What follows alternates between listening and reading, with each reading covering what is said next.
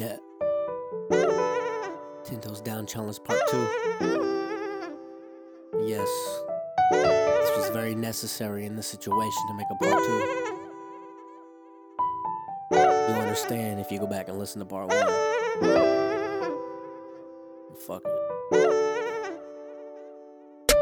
Thought I found a good one, but she was worse than the last one. She speaks about love but never shows it through her actions. No, everybody has the satisfaction predicting actions. This bits and pictures should come along with a caption, with warning labels that she's known for telling fables. I got nothing left to give her, so it's time to turn the tables and show her nothing but hatred and tell her that she made this. I've seen a lot of fake, but I'm thinking she the fakest.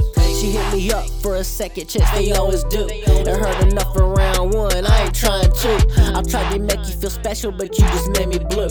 So I'm moving on, I want shit to do with you. So when he walks about your life like everybody does, just know I really fucking loved you, but I had enough. My title was single, but secretly shawty I was cuffed. You tried to play me, so you're the one that don't give a fuck.